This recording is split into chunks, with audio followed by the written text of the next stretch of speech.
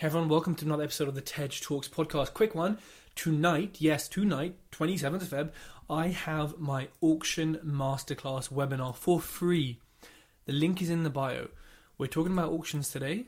So, log on tonight at 7. Catch me outside. We're going to talk about auctions. So, let's get into the podcast.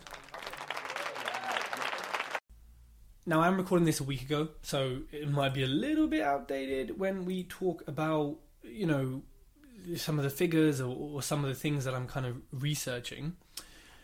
So, I'm going to auction I'm not going anywhere, I'm sitting here on my ass because it's all digital, in a few weeks, and I'm looking at a few different lots. Now, I'm going to just talk you through some of the figures and some of the things that I'm looking at. I'm not going to give you identifying details because so many of you are snakes. You invest in certain areas, and I know it's because of me. Don't say thanks, which is totally cool. I don't own any area, but I know you've been watching and learning. You know who you are. Anyways, I'm going to just talk about the properties in general, some of the issues, some of the things in the legal pack. I haven't even reviewed some of the legal packs yet, and just to kind of show you how I think about auctions. Okay, so firstly, I'm not really going to do much research, a month before the auction. The only reason I'm doing it now is because my flight was delayed back from Miami, and because of crazy weather. I thought they'd be used to it, but like flash flooding and shit. And I was sitting in the lounge. Oh, the lounge was horrible in Miami. The Virgin Clubhouse Lounge in Heathrow is incredible. I've got a whole review on Virgin coming soon, but the one in Miami was rubbish. But anyway, the plane, being an upper class was incredible with Virgin. They are great. Staff are amazing.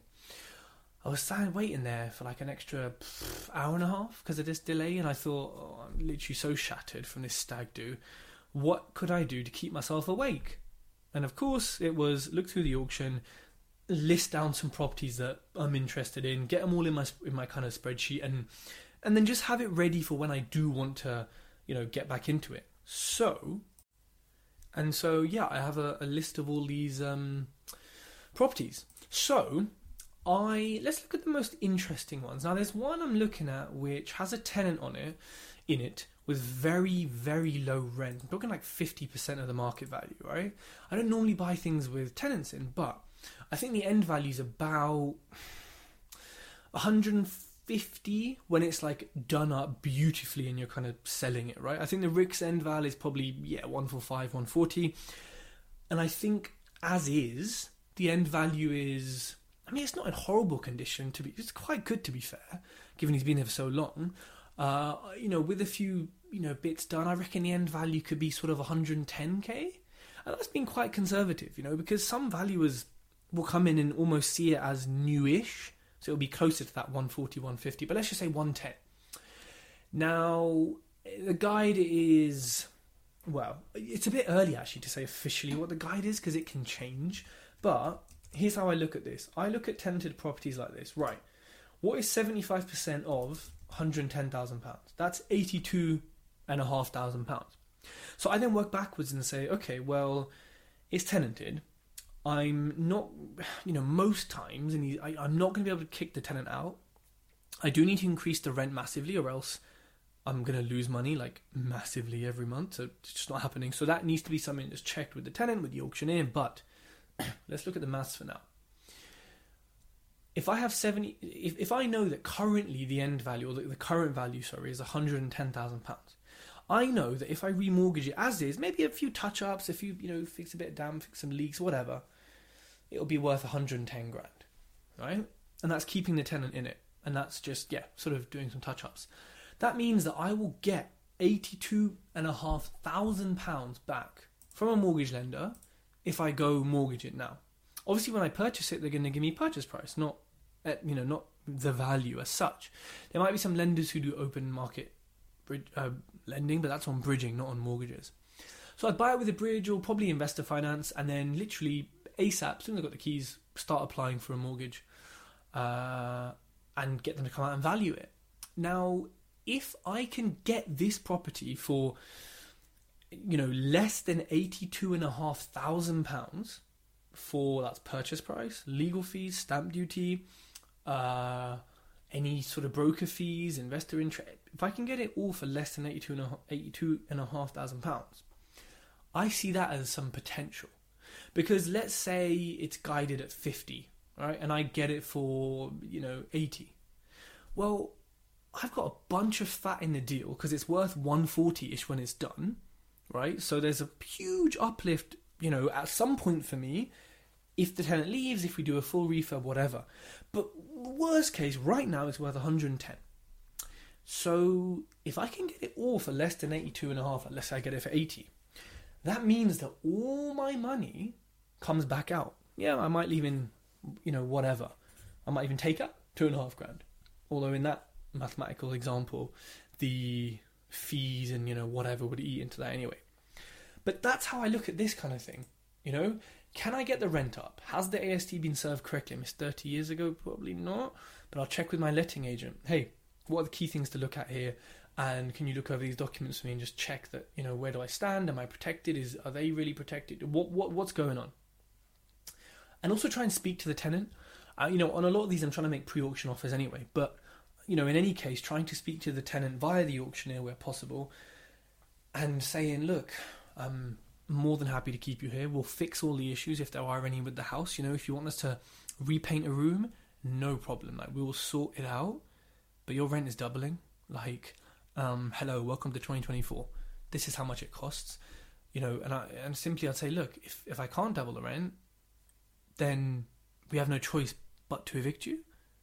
And neither of us want or need that. So, can we not do that?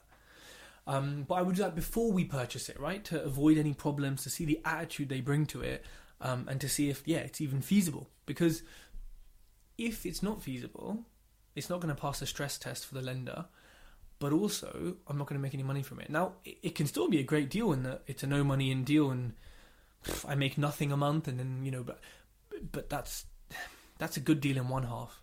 That's not a good deal, kind of overall. Like, I need the appreciation and the cash flow. So that's the deal I'm looking at right now. Don't normally look at tenanted stuff like I said, but there's some potential at the right price. I'm looking at a bunch of other ones too, but when they're low lot numbers, like in the top 10, well, they're the top 10, so they're going to be the most popular. They're going to be the ones that, unlikely to have pre-auction offers. They're going to be getting a lot of attention. Bleh. I'm looking at another one actually, which is a couple of flats and a commercial unit. Some of the flats are vacant. Could do with a little refurb. The commercial unit is vacant, so there's a potential uplift here, but the majority of the flats are not vacant. They are tenanted at an okay kind of rental figure, not the best, but definitely not the worst. So for me, I'm not looking to park cash right now. I'm parking cash in stocks and shares, things like that. I'm not parking cash in property. I'm doing BRRs and flips in property.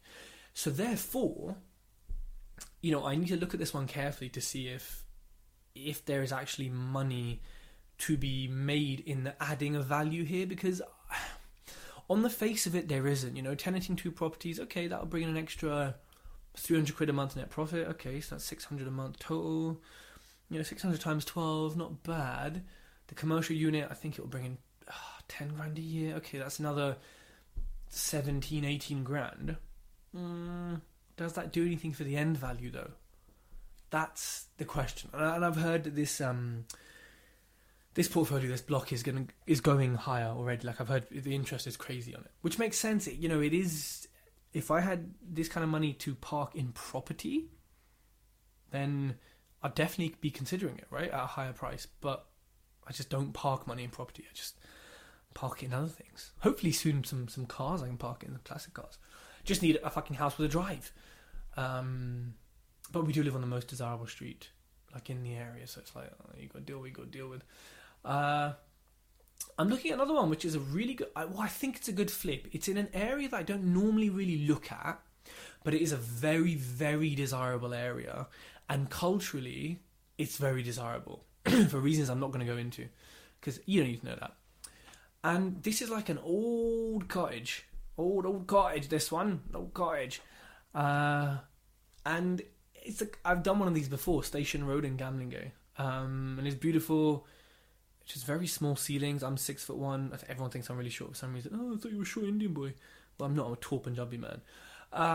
And I think it could be a really good flip. I just need to look at the area because it's in that area I'm talking about, but it's kind of on the outskirts. So I need to look at, like, do people actually want to live here when the other area is so desirable? And I mean, I think the answer is going to be yes, but I'm going to speak to some locals as well. I know someone who lives not too far away, and ask them as well. But that one, there's not a lot of fat in the deal. It might look at pre-auction offers, but I think that one's quite tight in the sense that I need to get it at guide, which it doesn't really happen, at least not right now in this market. So I'm just gonna, I've tried making pre-auction offers below guide in this market, and they're just like, Tej, come on, man. And then after the auction, when they sell, or they're, it's like, okay, yeah, like, why would they accept that? So that one is kind of on the back burner. I'm not going to highlight it grey on my spreadsheet. If something's just silly, guide price too high, I just highlight it grey. Like, not even highlight it, like fade it into the background. I'm not going to do it on this one because even if I get it at reserve, if reserve is 10% above, I think there's some profit there. And also, it'll be such a nice case. I mean, I don't need a case study of 17 freaking deals now, but it will be a really nice, cute, cottagey, shaker style kitchen. It'll be nice. It'll be nice. Be some good content from there as well. But I'm not going to buy a house for content. You know how you guys, a lot of people you see online, right? They lie. They fake houses being bought for content. I've got another one where the guide price is like, what is that? 60 grand away from sort of top end value, and the refurb for me is going to cost about 35, cost etc. all in another 10k on top. It's a shit deal. Now, and this is a guide, remember, the reserve is going to be take it down to 50k difference, and with the figures I just told you, I'm not making any money. Now, it's not, there's a lot of damp there. Okay, I was going to say it's not the worst condition, but actually oh no, it's horrible. They've guided that way too high. I think the seller's just being like, I want it to go for this amount. I actually own a house on the same. No, this is like a twin street. Yeah, so I own a house on the kind of little mini street behind this one, and that revalued at 125 sort of 2 or 3 years ago. So would this one be 150 now? Yes, because it's bigger and it's arguably a better location. So I'm looking at that, and there's one I'm really keen on, which has a nice distance between, probably 100 grand between my offer, my pre-offer, which I've made, and well, at this point when you listen to this, by the way, I might have secured it. Pray for me. Well, you can't pray for me because it's already happened, but just pray for me in general, guys. Why not? You know what I mean? Keep me in your thoughts and all that love. 100 grand below the end value. Actually a really nice house. Desirable area, desirable street, desirable house. Nice sort of access, parking. It's got things that other houses don't have. And it's one of the few houses that looks like this on the street. Now, with this one, the refurb is probably about 50 to 55. It has some structural issues, the kind of issues that most of you probably don't want to deal with, especially if you're starting out. The legal pack is pretty bland. There's a few bits I'm going to get Stuart, my solicitor, to read, just because there's some old ass documents, and like, I'd rather just say, here dude, can I pay you to just do it? I've got better things to do. But yeah, generally legal pack's quite clean. There's a few things missing, like the fucking title deeds, but other than that, it's generally quite straightforward. I've already briefed him as well that I might be securing it. I've got Craig, my builder, who is going to go and have a look at the structural issues at some point, because from my knowledge, I haven't seen them, and I can't see them in the pictures or videos. So I kind of need this confirmed, because, I'm not scared of structural issues. I love them. We're going to be talking about them in my auction masterclass tonight. I talk about them in my e-learning with my mentees. I encourage people to go for it. When you have a good mentor and good education to support and ensure you're not going for the really stupid ones or the wrong things, or how to price it up, right? I know how to price this up. I know how to fix it. It's like, we're cool, right? And so that's what I'm really keen on. So that one and the tenanted one is probably the ones I'm most keen on, and the ones I'm pushing the most for kind of pre-auction. With the others, I think the guide is a little bit punchy, so I'm not really going to do anything pre-auction. I am going to wait until the auction. So what I'll do is, I will post another podcast like this after the auction, talking through the ones I bid on, what I bid, what they went for, who I think bought them, at that price. Because something we have to remember, right, is we're bottom of the barrel. Again, I'm going to talk about this tonight on my webinar. Like, you've got homeowners at the top. You've then got, like, people who don't really give a shit about BRR or, whatever. They're just like, well, let's do a refurb, man. Homes under the hammer crew. You've got builders who can spend, jack shit on it and have an amazing product. And they want to keep their lads busy. So they're just like, oh, whatever, mate. If I make a bit, I make a bit. It's all right. And then you've got us. Look at the bottom of the barrel. That's us. Scraping it. Because... we offer the lowest. And we might have a quick completion, we might have cash, but bloody, everyone seems to these days. We're not really bringing a lot to the party, apart from being that annoying person at the party who just talks too much when you're like, dude, Burna Boy's on, I really don't want to listen to you, and you're standing a little bit close, and did you forget your deodorant, bro? That's how we are. That's how we're seen. I'm telling you. Bottom of the barrel. Right? And this is why relationships matter. And this is why I have inside information, and this is why it takes time to build these things, yeah?